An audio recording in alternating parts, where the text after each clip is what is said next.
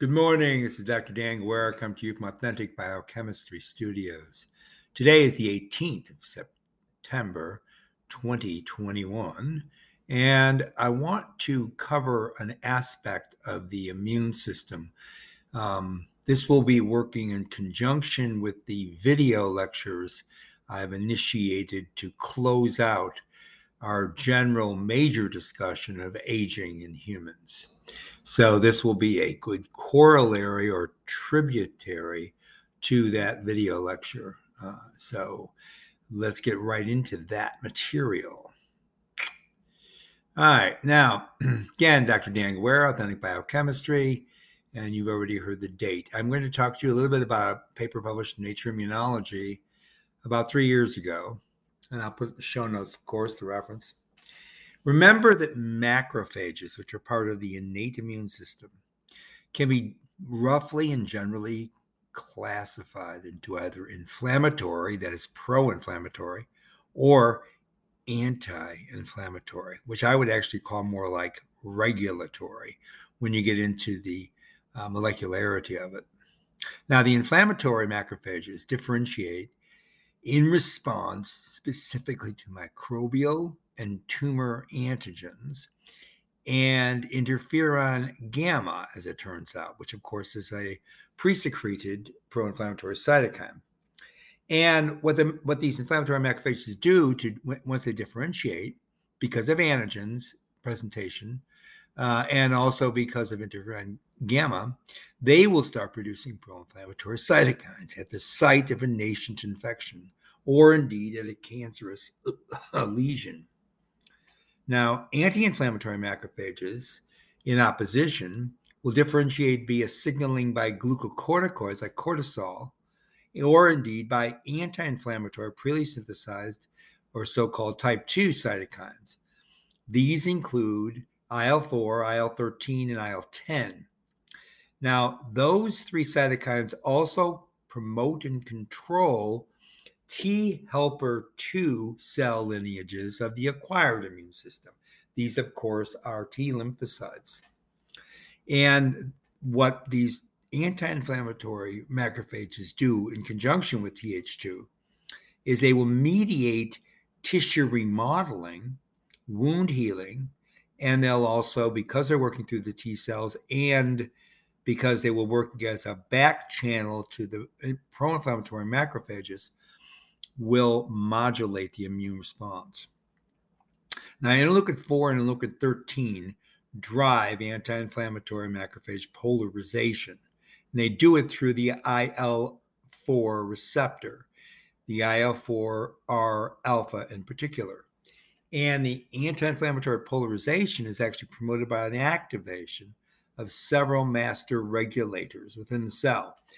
These include the signal transducer and activator of transcription 6, that's STAT6, and the Kruppel-like factor 4, or KLF4, and of course, one more really important protein, the interferon regulatory factor 4, or IRF4. So let's get into a little bit of the detail here. When you have an antigen-presenting cell presenting at the level of a MHC class 2 receptor-mediated presentation of antigen, you're going to be increasing the concentrations of interleukin 12 and 18 from that APC.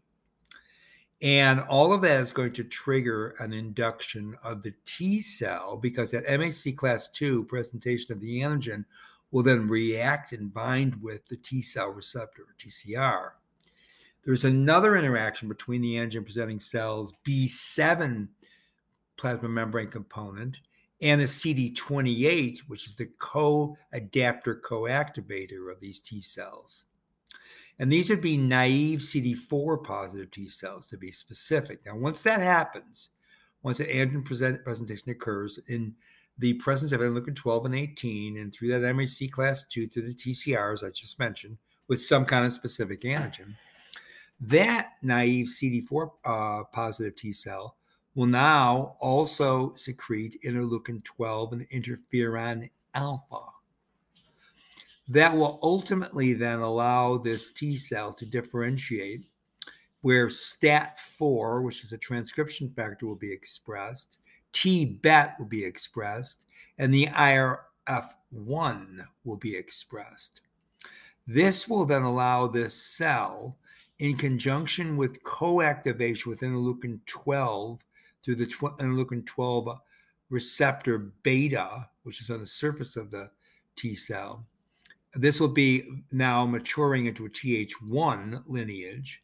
And what that Th1 lineage is going to generate is more interferon gamma, interleukin 2, which you know acts as a growth factor, and TNF beta, tumor necrosis factor beta. Now, if you think about the same thing for the Th2 cell lineages, once again, you're starting with an antigen-presenting cell. It's now interacting again with B7 and with MHC class 2, presenting that antigen, presenting that B7 to the CD28 of the naive CD4 T cell. But this is in the presence of interleukin 4. Now what will happen is the naive CD4 T cell will also put out interleukin 12 and interferon alpha. And in fact, interferon gamma will block this. So remember, interferon gamma was secreted by Th1, remember? So that very interferon gamma would actually block Th2 differentiation at the level of maturation to the full Th2 lineage. Now, if you do not have enough interferon gamma to block, and interleukin 12 interferon alpha function to cause this naive CD4 positive T cell to fully differentiate into Th2, it will react with interleukin 4 at the interleukin 4 receptor. This will then turn on the STAT6 pathway, and its expression will be partially controlled by the GATA3 transcription factor and also by c-MAT. Now, these Th2 cells will secrete themselves interleukin 4, so that means they can autocoid stimulate the pathway. Interleukin 5, 10, and in fact also interleukin 13. Okay? So that's some discussion of antigen presentation in Th1 versus Th2. Let's get into more detail here. Th2 cytokines are, first of all, interleukin 4. And interleukin 4 regulates antibody production for B cells, hematopoiesis, and in fact, inflammation.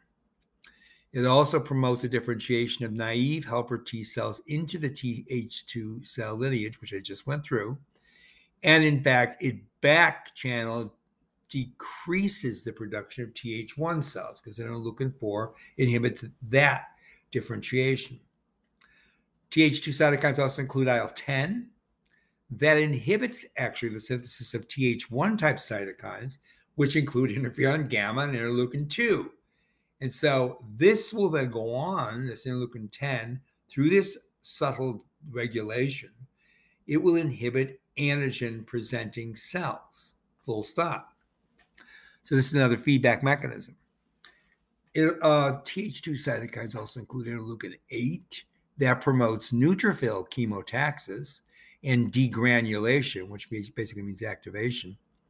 And it will actually promote tumor angiogenesis, which is kind of an interesting thing. But think about when tumor angiogenesis is activated, it allows for new vascular beds to open up. And yes, then the movement of innate and acquired immune cells in there with the potentiation of destroying the tumor lineage. Right?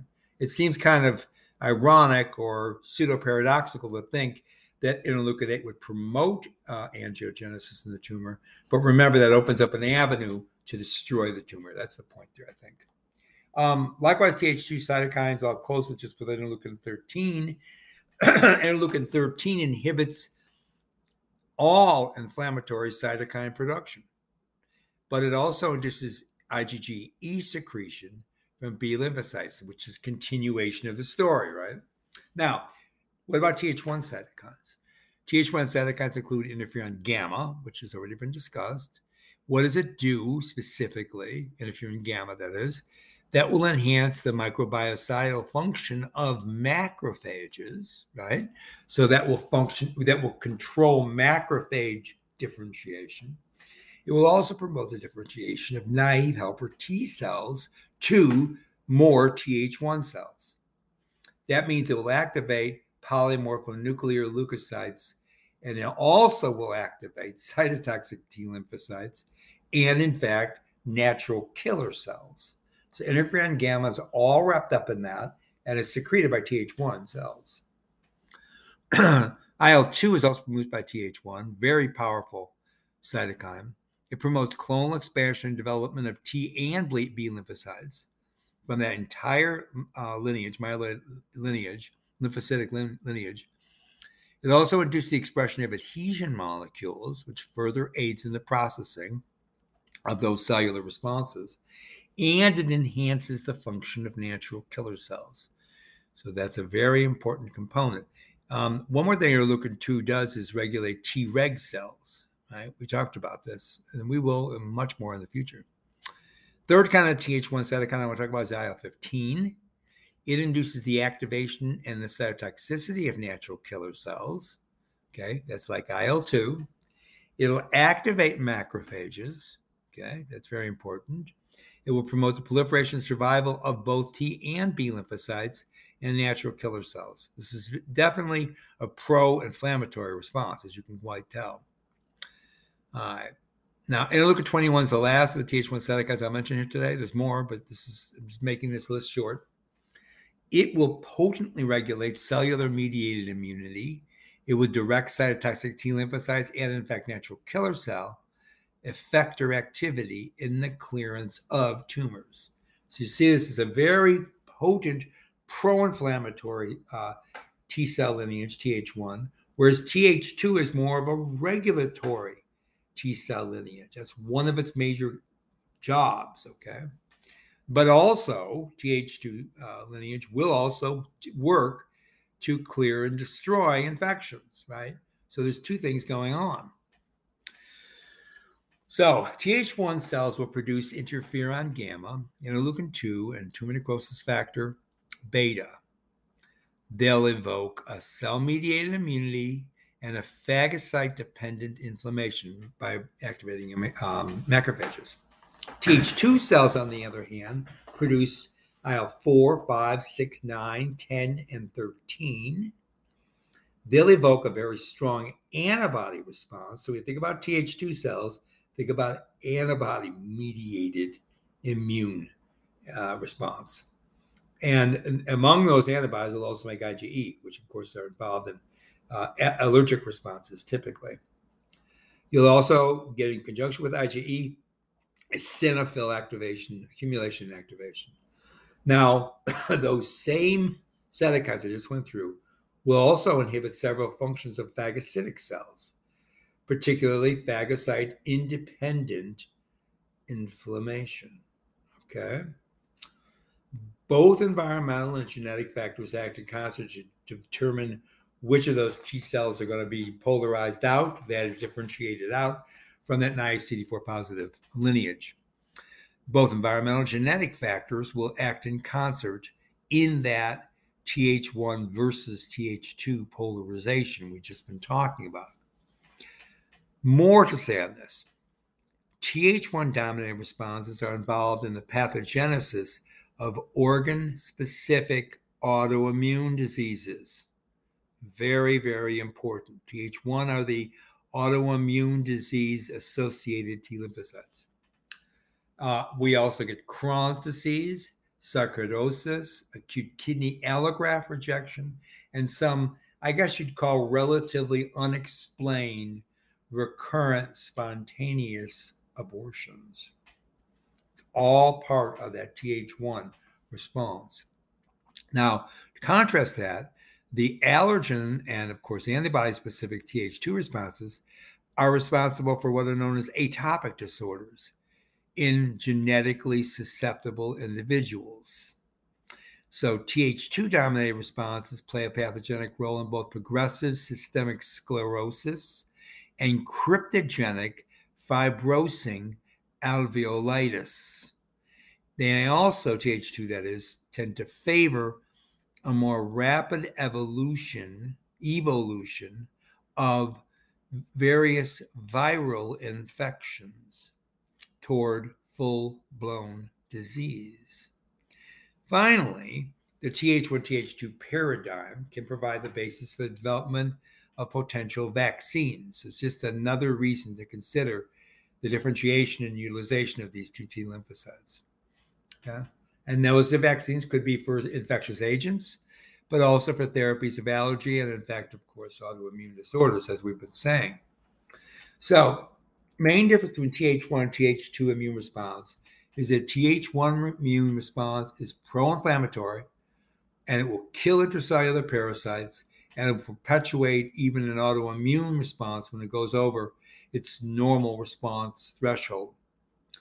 Whereas Th2 immune responses will promote directly IgE synthesis and secretion and the eosinophilic responses in atopic diseases. And that, therefore, it will produce an anti-inflammatory response, which can actually be involved in destroying extracellular parasites, such as helminths. It does so because helminths tend not to be aggregated around the pro-inflammatory response, but more involved in the innate immune system, the detection of the parasites at the innate immune response level. So Th1 cytokines, the interferon gamma, while Th2 cytokines, we've already talked about, are interleukin 4, 5, 10, and 13. So again, the immune response itself, the cytokine-mediated immune response generated by Th1 cells against intracellular parasites such as bacteria and virus. All this is generated in Th1 cells. It's triggered by polarizing cytokine IL-12. It's mediated by interferon gamma, interleukin 2, and working through its receptors, of course, and the TNF beta. You activate, okay, this is Th1 response. All this, again, I'm just recapping, activates macrophages as well as CD8 positive T cells, IgG beta B cells, and the interferon gamma CD4 positive T cells, all this stuff we just discussed. So you get with Th1 a pro-inflammatory response and perpetuates even this autoimmune disposition. Again, Th1 acts against intracellular parasites, and those can include things like bacteria and virus. Obviously, that type Th2 immune response is distinct in that you have a cytokine-mediated immune response.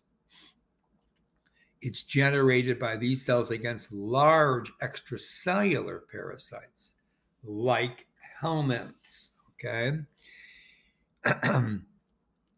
It's triggered by the polarizing cytokines interleukin 4 and 2. It's mediated by IL-4, 5, 6, 10, and 13. Activates mast cells, which I didn't bring up a moment ago. Eosinophils, which I did, and dendritic cells, obviously. Those are professional ABCs, right? Type 2, Th2 response also promotes IgE and eosinophilic responses, atopy, and produces anti-inflammatory response in general.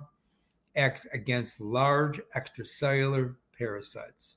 This is the number one big issue with Th2 response that you keep on seeing in the literature. Now, another thing to consider, we talked now about the cells, we talked about what they secrete, but what's going on inside the cells besides the transcription, translation, processing, and secretion of things like pro-inflammatory or anti-inflammatory cytokines? Well, you have a bioenergetic reprogramming. And that will be, now we're talking back about macrophages because they're intimately linked to T cells. Bioenergetic reprogramming is associated with the macrophage polarization. Of course, the inflammatory macrophage cell type is fueled by, yes, indeed, aerobic glycolysis. That means in the presence of oxygen, glycolysis is functioning. And it can be triggered by lipopolysaccharide from bacteria with or without interferon gamma. Interferon gamma will exacerbate the response to LPS. Now, with the anti-inflammatory lineage IL-4, you induce the expression of PPAR gamma, which is a transcription factor inside these macrophages. That, in turn, will transcriptionally activate via chromatin remodeling the urea cycle enzyme arginase 1. And will also transcriptionally activate or cause the expression of all the beta oxidation pathway enzymes, along with the electron transport chain, oxidative phosphorylation, gene products. All those are increasing the capability of, indeed, what do you think, in these anti-inflammatory lineages, mitochondrial biogenesis. Now, to fuel the anti-inflammatory bioenergetics, interleukin 4, remember that's coming off a Th2 pathway, right? Will induce the expression of the cell surface protein called CD36, which acts as a membrane receptor for circulating, this is very interesting, low-density lipoprotein, very low-density lipoprotein, and what's going to be serviced with the docking of those lipoproteins to this anti-inflammatory macrophage type 2 is the delivery of triacylglycerol to fuel that whole mitochondrial pathway for beta oxidation of fatty acids. So these cells, these M2 cells, are in the business of synthesizing large quantities of ketone bodies, right? We talked about this in the microglial neuronal interactions a few weeks ago, if you remember this. We'll get back into how aging suffers from a malfunction of these systems. Okay. So, other thing I want to say is the unloading of the triacylglycerol by docking these lipoproteins through CD36, that receptor, on these M2 cells, you will get all that associated fatty acid beta oxidation. And that will then complete the anti-inflammatory polarization for these M2s. So now you understand how this stuff fits together, right? Now, why is this important for aging? Well, it's absolutely critical to understand that in the aging process, right, you're going to have an involvement of either excessive pro-inflammatory responses, overshooting their mark, causing an inflammation of a cellular bed that can then turn into a great deal of tissue necrosis, and that can lead to further induction of inflammation and cause entire tissues to degenerate. This can happen in the central nervous system or in the lung or in any solid organ or also in the blood itself, right?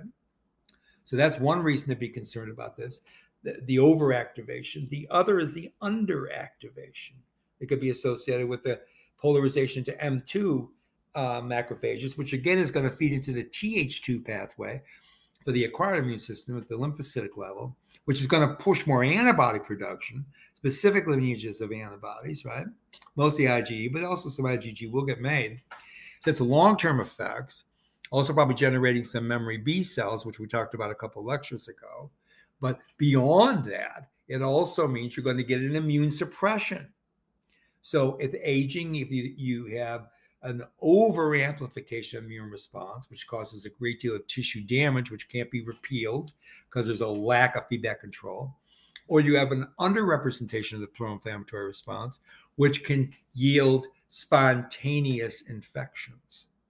And those infections can sometimes bring down the entire immune system, either induce some flare-ups in certain tissue beds, causing hyperinflammation in some areas, autoinflammatory responses and yet other diseases which can become chronic and last through the end of life, or indeed prevent a good marshaling of the immune response to ward off what are normally relatively benign pathogens from taking over the system and then causing high levels of illness, morbidity, leading unto death, right? And that's another major component of the aging response. That's the key feature I want you to see here. Now, one more thing I'm going to bring up, and I got to stop because of the time relevancy here. But you can see why I'm doing this now on the audio podcast, because a lot of material to cover. And if I put all this in all the video, it would take us months to get through it. So I want to bring back this classical mammalian target of rapamycin protein product involvement, the mTOR it's called, Remember, this is a protein which is front and center for controlling anabolism in all cell lineages. Okay? Now, within the other polar phenotype, pro-inflammatory, we call about with macrophages, mTOR responds to energy demands. So it involves increases in glycolysis, but also an anabolic program, right? Because pro-inflammatory. And that's going to be lipogenesis, not beta oxidation. And of course, fueling after lipogenesis is going to fuel also an increase in protein synthesis or protein translation. So these are going to be glycolytic, but they're going to be anabolic. You're going to make more membrane and you're going to synthesize a lot more polypeptide, which means you're really queuing up for these cells that carry out a major function. And that function is going to be the production of pro-inflammatory cytokines and response to pro-inflammatory cytokines, growth factors, etc., acting in paracrine or autocrine fashion. And the paracrine from T cells, the autocrine from the macrophages themselves. So mTOR activation has been linked to metabolic reprogramming in both this macrophage polarization and in general in the innate immune cell activation responses. We know this for a fact. So mTORC1, that's one of the complexes, you have two of them, it will promote cholesterol and fatty acid synthesis through a pathway involving, I mentioned before, PPAR gamma. That's peroxide proliferator activated receptor gamma. It will also work through the sterile regulatory element binding proteins 1 and 2. Those are the SREBPs 1 and 2. Those all mediate at the transcriptional level via chromatin remodeling, remember, finding their elements in the DNA. These are going to be proteins, transcription factors, right? That is PPAR gamma and SREBP are transcription factors. They will mediate the expression of enzymes involved, of course, in, lipid and cholesterol metabolism, right? Anabolic. When active, then, the mTORC1 triggers cell growth, cell proliferation, and it does so by promoting active protein synthesis. That is an induction of all of the factors necessary for ribosomal machinery and for, indeed, endoplasmic reticulum-mediated ribosomal machinery to carry out excessive protein translation. The reason I brought up the ER is because the ER is going to be contributing then to the glycoprotein synthesis, which are going to become the secreted pro-inflammatory cytokines.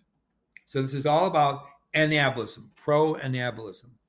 And what it's also going to do is shut down any potentiation of autophagy in these M1 cells. So mTORC inhibition now, when you inhibit it, in addition to reducing protein synthesis, is going to obviously crater down and deeply turn down gene transcription. So you're going to get less lipogenesis, less protein synthesis at the translation level through the ribosome machinery assemblage and activation. But you also get less transcription. So you're not going to get transcription, translation, or lipogenesis from new membrane synthesis. So that means a whole now tuning off or turning down when you hit mTORC with rapamycin, for example, which you can hit with that drug. You're going to turn down the entire ability for that cell, not only to carry out anabolic functions, but also to carry out potential cell division, right? Which, of course, will then duplicate and magnify any activity that cell lineage was involved in. So you get the idea now how bioenergetics is playing a role here, how signaling is playing a role, and how both the innate and the immune response work together. And I haven't even talked about what kinds of antigens are presenting yet, right? But remember, this is all within a backdrop of the aging human, where these functions start to degenerate throughout life, exacerbated by lifestyle effects like pro-inflammatory conditions associated with obesity, for example, at younger ages. Anyways, I'll stop here because I'm out of time. This is Dr. Dan Guerra from Authentic Biochemistry on the 18th of September, 2021. In fact, it's Sunday morning here, Pacific Northwest. Remember, I do this because I have nothing better to do, and my sign-off signature will always be bye for now.